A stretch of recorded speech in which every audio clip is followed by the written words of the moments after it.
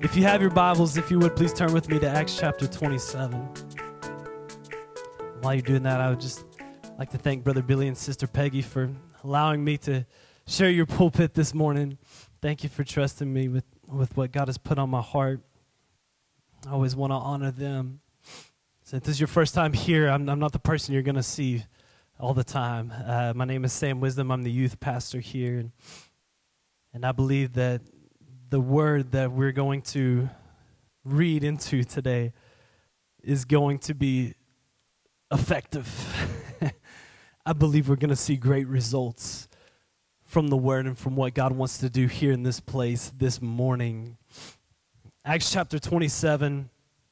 I'm actually going to read quite a bit of scripture this morning, so I want to encourage you. Don't get bored with me, and don't lose me here. If you could just tune in really closely for just a minute. We're going to read a large portion of Acts chapter 27 together, and then there's three things that I believe God wants to impress on our hearts this morning, and He's already started that, so we've already got a head start there. And while you're turning there to Acts chapter 27, I just want to fill you in on a little bit of what's going to be happening here this next week and over the coming weeks at Calvary. Beginning this coming Sunday morning at 9:30, this is good news, church. Yes, Brother Ken Hoag's adult Bible class is going to be meeting again, starting this Sunday. Come on, amen.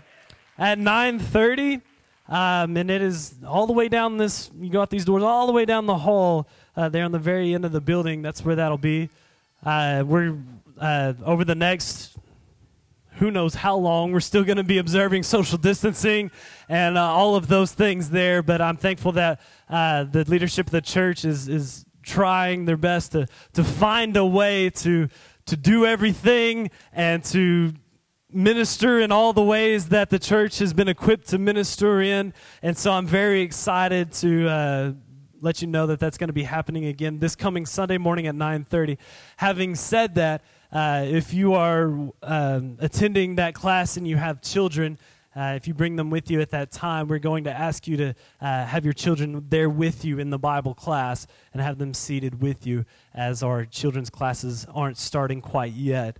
We're still working on getting some of the facilities reorganized to help us keep that social distancing in place. But starting on June 14th, we're going to begin Sunday school for all ages. So that's wonderful news. Come on, church. We do have a couple announcements for that. Our junior high and high school class, they're going to be relocating to the Family Life Center youth room to allow for social distancing, because the class that they're in is too small. That's a great problem to have. So that's going to be happening there, as well as our pre-K and kindergarten class will join our first and second grade class. We're still working, obviously, with a lot of our Sunday school teachers. We're working out, we're working all this out, so don't take this to the bank as rock solid, but we're trying to make it work out in all the rooms and with all the appropriate staff to help it happen. So that's going to begin on June 14th, and then our Wednesday night services will resume again on June the 10th. Come on, church. That's good news. That's good news.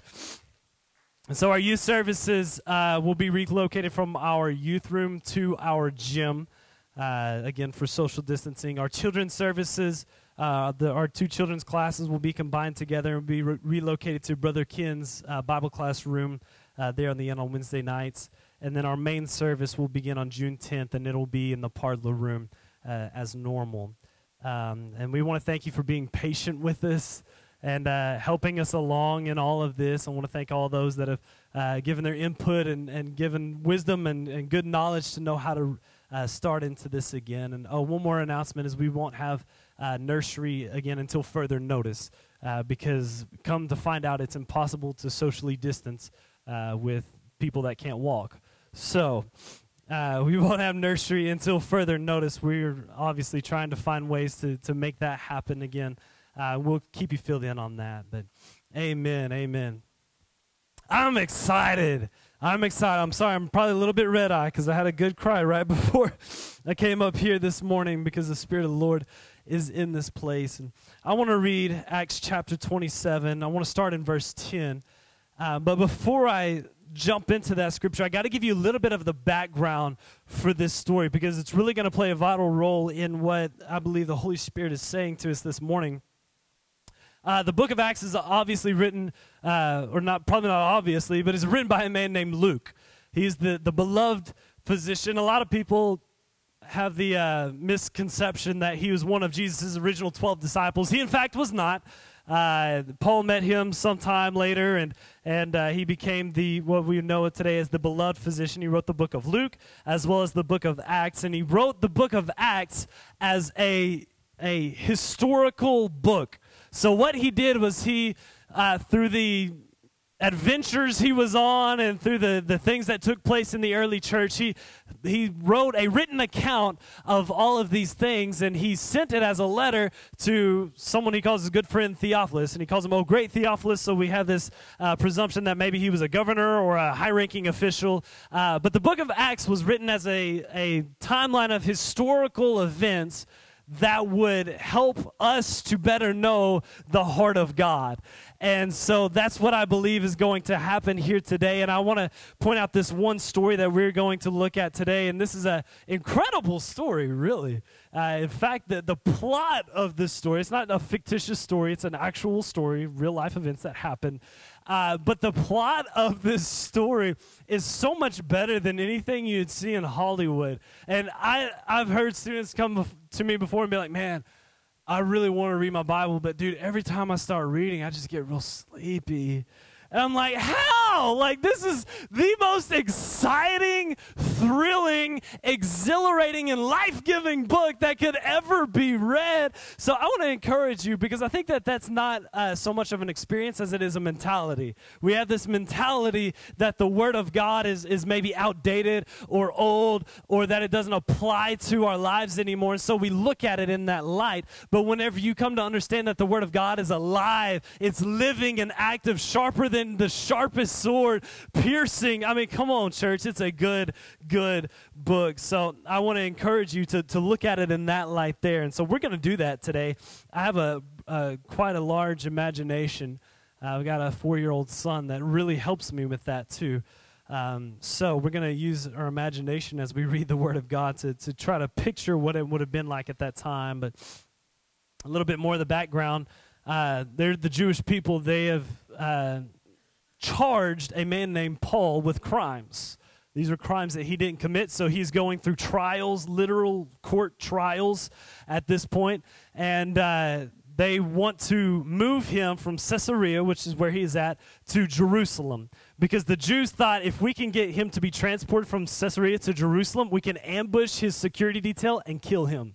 Like I said, this is a very thrilling book. I mean, think about a Hollywood style, if you would, for just a second. They're wanting to ambush and kill him, so they try to come up with this plan to have him transported. Any Prison Break movie you've ever seen, I mean, that's probably what you're going to see right there. During transportation, nothing good ever happens in a car in a movie. They're always getting T-boned or something's happened. I don't know. But they're planning to ambush him and kill him. So Paul, he knows about this plan. He knows about this plot. So what he does is he appeals his court case to the emperor, to Caesar, which means he wouldn't be going to Caesarea, or he wouldn't be going to Jerusalem. He would be going to Rome, and he would be going under much heavier security detail, because his case has now become a high-profile court case.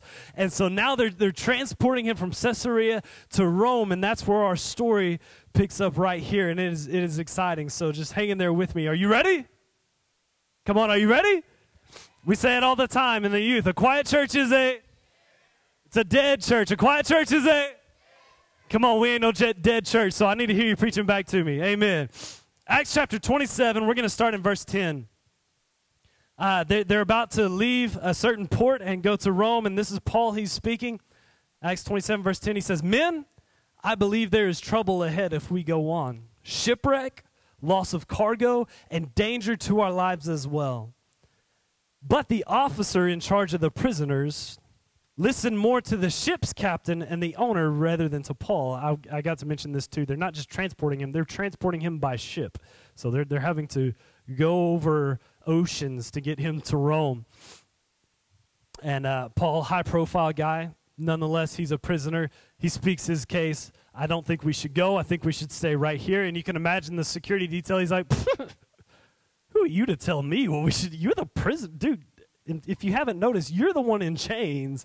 I'm not going to, why would I listen to you? I'm going to listen to the captain of the ship over here.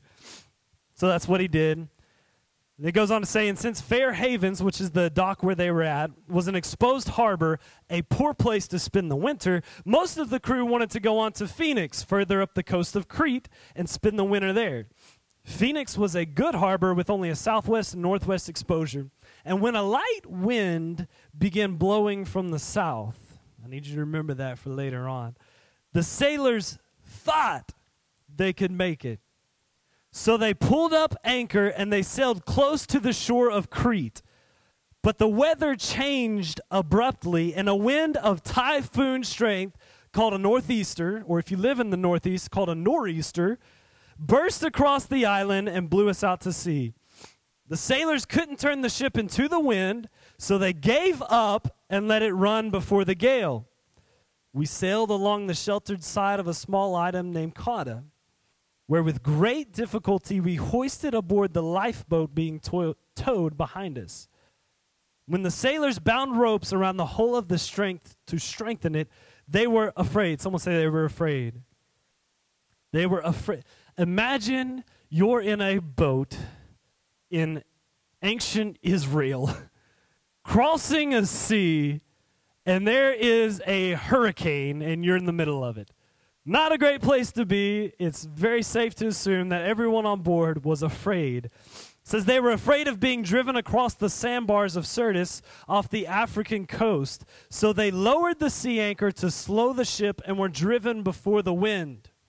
The next day, say the next day, as gale force winds continued to batter the ship, this is day 2 in the middle of a hurricane, the crew began throwing the cargo overboard. They were trying to lighten the ship so that the terrible crashing of the waves would have less of an impact. If the ship was lighter, it would just be tossed around more instead of just being beaten. The following day, someone say the following day. This is day 3. They even took some of the ship's gear and threw it overboard. This is bad, y'all. This is a bad situation.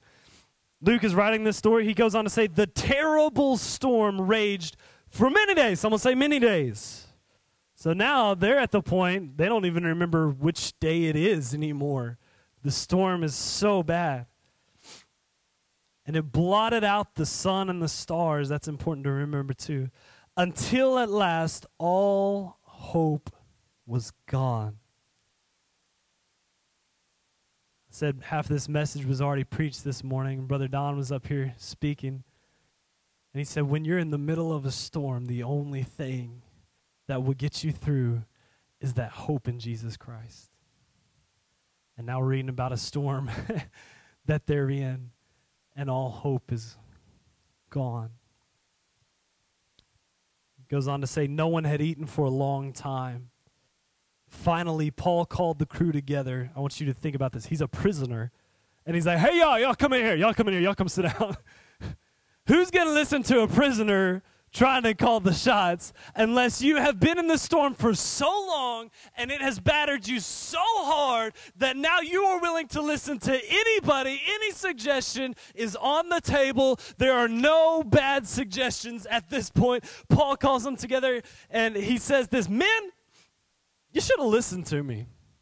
He couldn't resist. He had that I told you so moment right there. You should have listened to me. You should have listened to me in the first place and not left Crete. You would have avoided all this damage and loss. But take courage. None of you will lose your lives, even though the ship will go down. The title of today's message is that this ship will go down. This ship will go down. Think about this. There's good old Paul, a prisoner in chains. These seasoned professional sailors are begging for any advice. And he tells them this, hey, courage. This ship's going down. Paul, what did you say? I told you, I said, take courage. This ship is going to be in the bottom of the ocean. Which is it, Paul? Should we take courage? Or are you trying to tell us we're going to die? Because if you're trying to tell us we're going to die, I'm telling you, I ain't going to be courageous about nothing in this place right here. Paul goes on to say this, for last night, this is why he tells them, you have a reason to take courage. For last night, an angel of the God to whom I belong and whom I serve stood beside me. And he said, don't be afraid, Paul. I want you to think about this.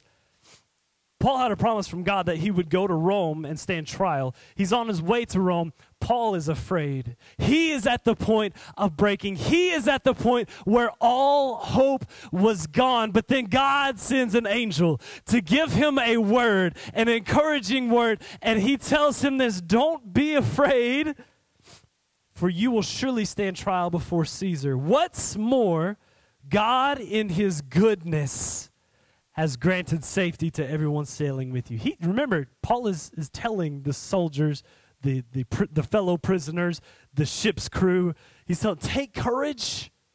The ship is going down, but God sent an angel to tell me that everything's going to be okay. You're going to be okay. And God in his goodness, I'd have been like, hey, stop right there, dude. God in his, okay, where is your God right now? Because if your God was truly good, we wouldn't be in this predicament. We wouldn't be in this situation. We wouldn't be battling with the wind for 4 days, many days. We wouldn't be right here in this place. Tell me how good your God really is. Can we be honest today? I came here to be real this morning. Can we be honest? That would probably be the mentality of most of us. Like, Paul, what is wrong with you, dude? We know you've been blind before. Are you still blind now? Do you not see what's going on? How are you talking about God's goodness in this situation? But he goes on to tell him, take courage, for I believe God. Ooh. It's that hope that will bring you through the storm. So I believe God. It will be just as he said. But we'll be shipwrecked on an island.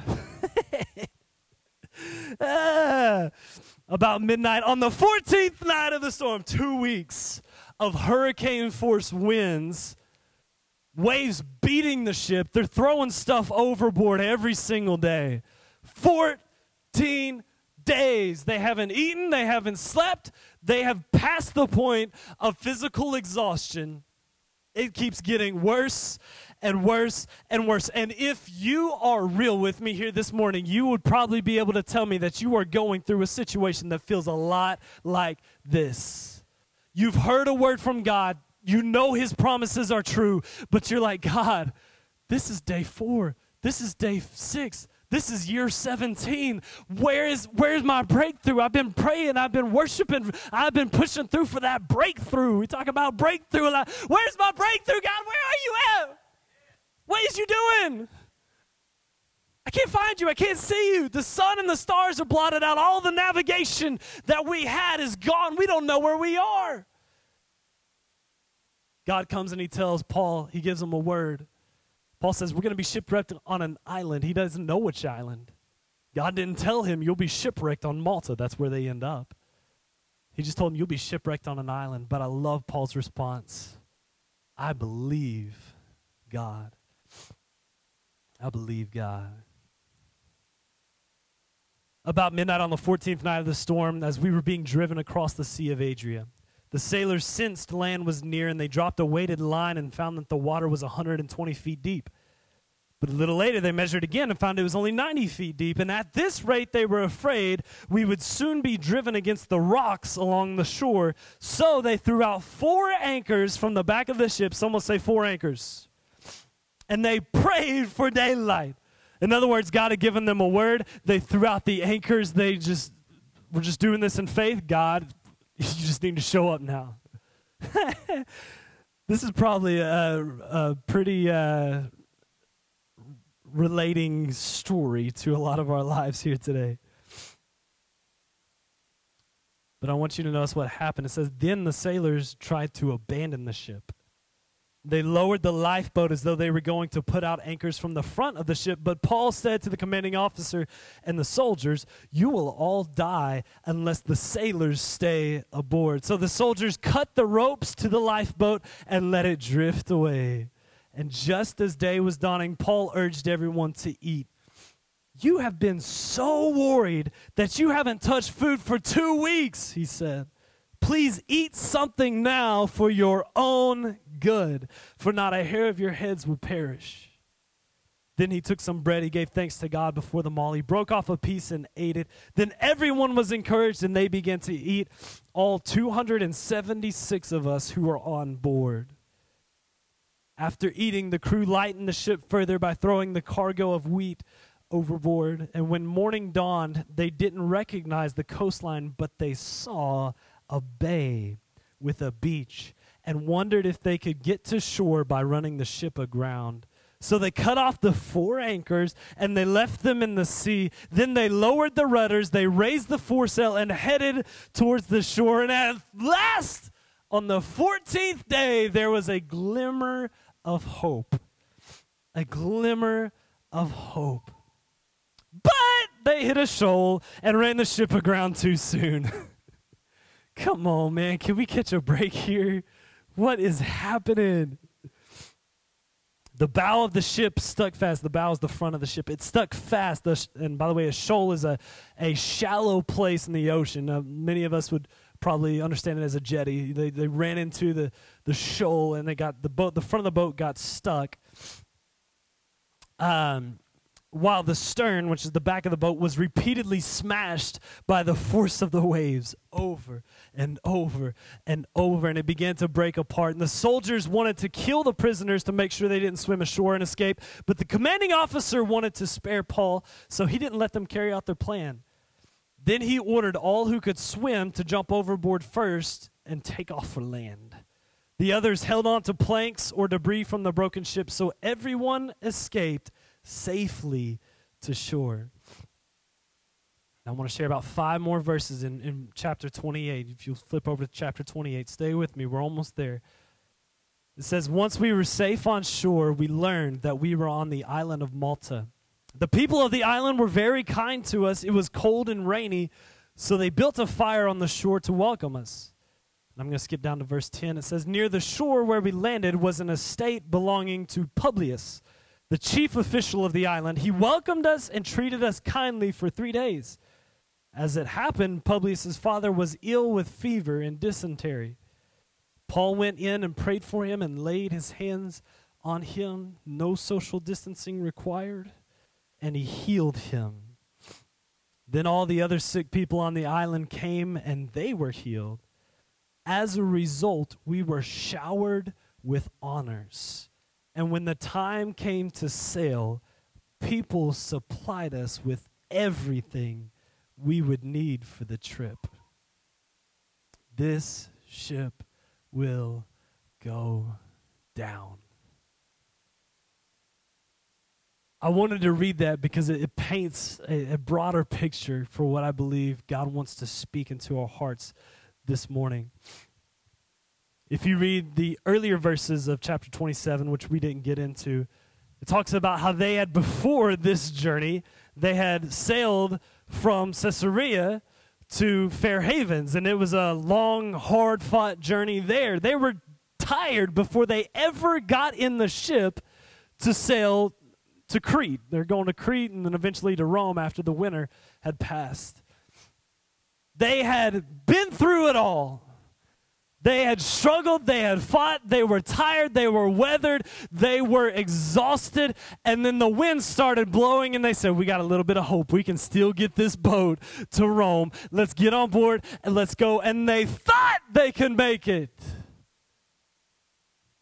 But then the weather changed and everything went downhill from there. Everything, literally everything went down from there. Have you ever found yourself in a situation like that? Where you thought, you had been struggling, and then finally you thought, man, I can make it.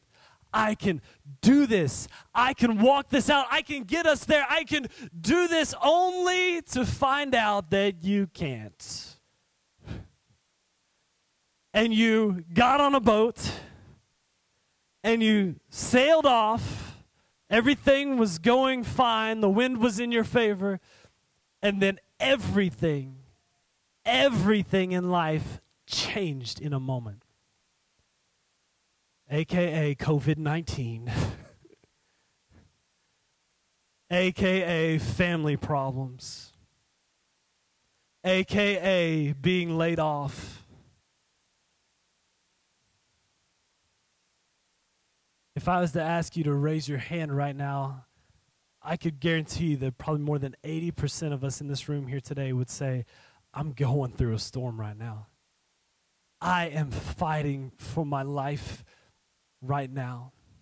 But here's the thing, I want to remind you, Paul, there in Fair Havens, he said, we don't need to get on this boat because if we do, there will be shipwreck, loss of cargo, and a danger to our lives. I don't want to get on this boat. And some of you may be in this room feeling a lot like Paul. You say, listen, I don't want to get on this boat because I have a feeling that on down the road things are going to get rough. I don't want to get here. But some of you may be in chains and someone's dragging you onto the boat.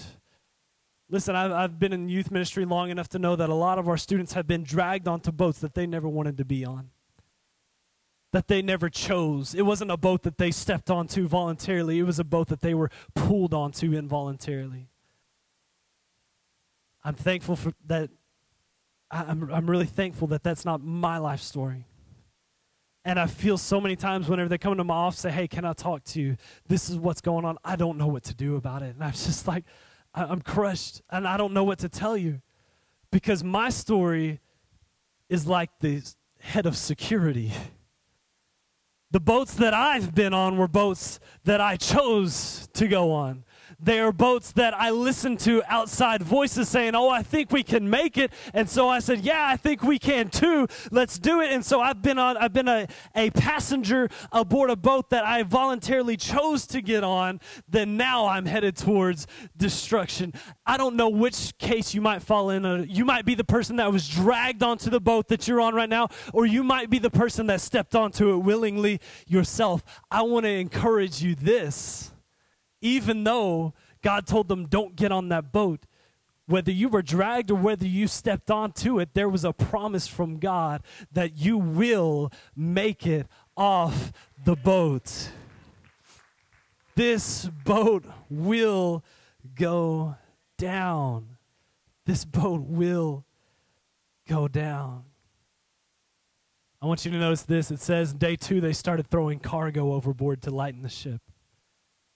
And you might be tired and it's only day 2. You might be in the storm and the storm has just begun and you're like, man, I'm already wore out. I'm already tired. I'm already resorting to other options. And you start taking stuff out of the boat that you're on and you begin throwing it overboard. Can I encourage you with this? There is a season where there are things that you need to throw overboard in your life. Can I encourage you, though, do not throw away your hope. Do not take your hope and say, this is it, it's overboard. I'm in survival mode now. I'm just going to drift along. Let's pull up the sail. Let's let it take us out to sea. I don't know where we're going, but I can't fight it anymore. I'm giving up this. I'm giving up that. I'm giving up my family. I'm giving up on my marriage. I'm giving up on all this. Listen, can I encourage you? Do not give up on the hope you have in Jesus. Hold on to your hope. Hold on to your hope. And you might be saying, how dare you tell me what to do? You don't know the boat I'm on. You don't know the situation I've been through. I don't. But this is what I do know. That if you're on a boat, whether you chose to step onto it or whether you were dragged onto it, if you will hold on to your faith, it doesn't matter what kind of storm it is, with all of its gale, with all of its gust, with all of its torment for days and days and days. It does not matter what you cannot. Listen, I say this with all the love in my heart, but can I be pastoral for just a moment? It doesn't matter what you're going through. That's easy for you to say, jerk. It doesn't matter what you're going through. There is always reason to hope in Jesus. Come on, church. Come on. It's good. The definition of hope in the Greek language, whenever we read this word hope, the definition is this: joyful and confident expectation of salvation. In other words, you are in a place you need saving from, and hope is that joyful expectation, saying, you know what, I'm on a ship that's falling apart beneath my feet. I'm in a storm. The stars and the sun and all sense of direction is completely blotted out. I don't know where I'm going. I don't know where I'm headed, but I do know this: there's salvation in the making, and I will joyfully wait. Come on, that's hard. That's hard. It's hard to be joyful in a storm. But let me tell you what, don't lose that hope. Don't lose that joy. When you lose that joy, you're bound for hard, terrible things. Hold on to that confident expectation of salvation. I have it written in my Bible, the very front cover. I was in college, going through some things in my personal life, and I felt the Holy Spirit say, you need to make a commitment whether or not you're going to keep going. So I wrote in the very front of my Bible in big red letters, I shall not quit. And I signed my name to it, and I dated it April 9th of 2012. And I wrote underneath that, if you don't quit, you will overcome. If you don't, come on, church, come on. I don't know what you're going through. I don't know what ship you're on. I don't know how terrible the storm is in your life, but I can tell you this: if you do not quit, you will overcome. Hold on to that hope. Here's point number 2. Eat something now. Eat something now. Listen, if you're in the middle of a storm, you're going to do everything you can to keep yourself from being in the middle of that storm. You're going to throw cargo overboard. You are going to tie ropes around the hull of the ship. You are going to do everything within your power to survive. And the last thing on your mind is going to be self-care. It's going to be taking care of yourself. And I'm not just talking about, self-care, I'm going to go on a 24-day vacation, self-care, I'm talking about like spiritual self-care right now. Don't get it twisted. I love this. Paul, he tells them this. He tells them, you have been so worried. This is what it says. You have been so worried that you haven't even touched food for 14 days. You have been so worried that you haven't even opened your Bible for 14. Ooh. Uh-oh. I'm guilty as anybody else. You're going through a storm. You're trying everything you can to get through in your own flesh. You think you can make it. Can I encourage you? Sometimes you just need to sit down and you need to eat. You need to eat. Paul tells them, eat for your own good. It's for your own good that you eat. Pick it up. Read it. Matthew chapter 4, verse 4 says, man cannot live. It is impossible for man to live by a physical bread alone, but by every word that comes from the mouth of God. If you want to live, you've got to eat, church. You got to eat. It doesn't matter what the storm is throwing at you. It doesn't matter how tired you are. It doesn't matter what you think you can do with the sails or the oars or anything. Let it all go for just a moment and eat. It's never a bad time to eat in the Word of God. Come on, we got to feed our spirits, church. If you're in a storm, you need some spiritual food. Can I tell you this? Can I be real honest? This might hurt you. You don't even need a break in the clouds. You don't even need 5 minutes without the wind. You just need some spiritual food. You need some spiritual food. Notice what happened in this story. Right after they ate, what happened? They looked up and they saw a coastline. The Word of God will open your perception to what's around you. And now listen to me. It might not make it clear. Paul didn't know where they were. They didn't know what island it was. Now, the Word of God may not make everything crystal clear in your life, but it will give you direction in where to go. And if you would just choose to hold on to that hope, stand in faith, and walk in the direction that God has placed before you, then let me tell you what, you're going to get to where you need to be. Come on, church. I came to bring you some hope this morning. It says the ship's crew, they tried to jump in the lifeboat and escape. They tried to get out. Can I warn you? Even if you're in a boat that's going down, if you try to step out, you will always be stepping out onto a weaker vessel. You'll always be stepping out on a weaker vessel. That's why you need the Word of God. It's the Word that says, hey, hang on. Hey, trust, believe, because you're going to get through this. It's never a bad time to feast in the Word. Don't abandon ship, eat the Word. Here's point number 3. Live by faith. This is the last one. Live by faith. Hold on to hope. Eat something now. Don't wait till later. And live by faith.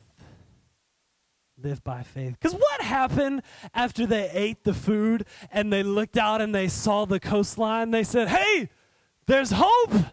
They said, cut off the anchors. Get rid of it.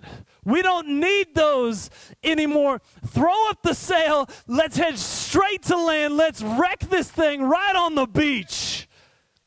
And so they do that. Listen, they cut off the anchors. And there may be times you get in the Word of God and you get, that spiritual food. And so you say, you know what, God, I'm going to do it. I'm going to take a step of faith. I'm going to cut these off because I don't even need them anymore. So you cut them off and you throw up the sail and you're like, here I come, Jesus. And you're on your way there. Come on, the first time I've seen hope in 14 days. Here we go. And you get stuck. And you're not just stuck, you're stuck fast. In other words, you really, really stuck. You're not just stuck, you're stuck. You're in this storm, you've been battling for so long, you finally see hope, and then there's come on, y'all know what I'm talking. I came to be real, you know what I'm talking about, you can't, and boom, something gets in the way, and there you are again. You're like, God, I did what you said. I ate the bread. I cut the ties to my old life. I'm headed towards you, and now I'm finding myself in this place again. How do I get from here to there? This boat's going to break apart. That's whenever you have to just learn, and you have to make up your mind to live by faith. I don't know how I'm going to get there. The lifeboat, we cut it off days ago. That thing is gone. I don't know how we're getting from here to there, but I believe God. I believe God. I believe God. And just whenever you think you're stuck, and the soldier's like, hey, we need to kill them so they don't escape. Listen, your enemy's out there saying, hey, we need to kill them so they don't escape. We need to kill their family. I'm not talking about literal, physical. I'm talking about, y'all know. We need to get rid of them. We need to take them out. Listen, the devil's priority is to steal. That's his priority. That's all he wants. But I love this. Even when they were stuck, and their lives were hanging on by the balance from the decision of one man. Now listen, this security detail for these prisoners, if the prisoners escape, back in this day, if you were a prison guard and your prisoner escaped, you paid the death penalty for them. You would literally be taken and executed for allowing them to escape. But God, it says that the head of the security detail says, no, we're not going to kill them. I want to keep Paul here. I want to spare his life. So they just said, jump out and swim. If you can't swim, you best grab onto something because it's probably going to be a long ride to shore. So I want to encourage you this. I don't know. You may be looking down at the boat sinking and breaking apart beneath your feet, can I encourage you? Keep swimming. Keep swimming. Keep swimming. Live by faith. I know there's many of you in here that could testify to this, saying, I shouldn't be here today, but God. I shouldn't even be alive and standing in front of you today, but God. But God. Have faith, because even whenever times look bad, there's never a moment that God can't move. I want to share with you this story. It's of an old farmer. Didn't have any money, so he plowed his fields with a horse. The horse was his tractor. He plowed the fields. The story goes like this. One afternoon while working in the fields, the horse dropped dead. And everyone in the village said, "Oh, man, what a horrible thing to happen." The farmer said simply, "We'll see." He was so at peace and so calm that several people in the village, they got together and they admired his attitude, and so they decided to give him a new horse as a gift, a strong horse. Then everybody else in the village, they changed their minds. They said, "Wow, this must be the most lucky guy in the village. Someone gave him a brand new strong horse." The farmer said, "We'll see." A couple days later, the new horse jumped the fence and he ran away. And everyone in the village shook their heads. They just said, "What a poor fellow. He just got this new horse and it's run away. He must be the most unfortunate man in the world."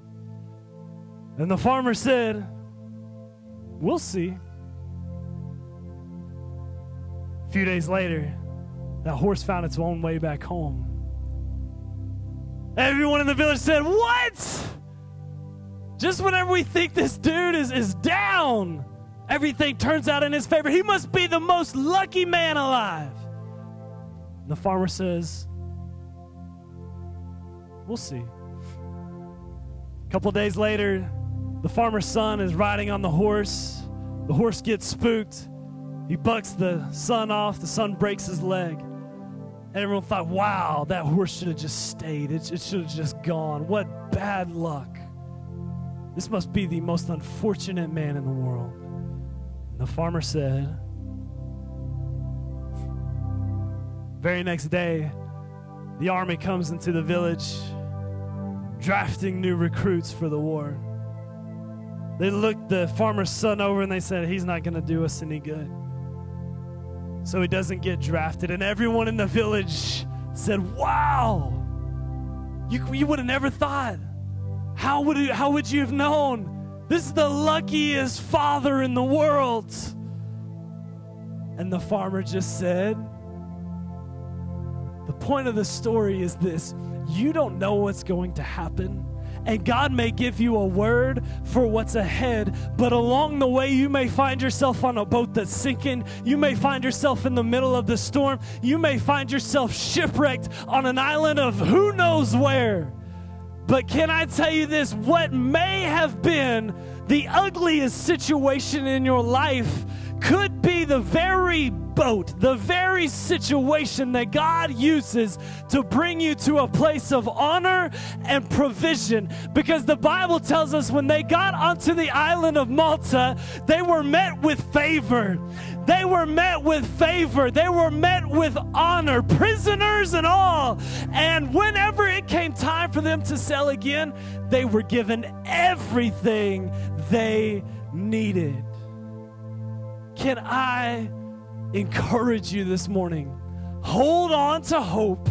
Eat something now and live by faith, because this storm that you're in and this boat that you're on, it will go down. It will go down. Can I tell you this? The ship of loneliness in your life, it will go down. The ship of depression in your life, it will go down. The ship of disease in your life, it will go down. The ship of marital troubles in your life, it will go down. The ship of infertility, the ship of cancer, the ship of self-harm, it will go down. Hold on to hope.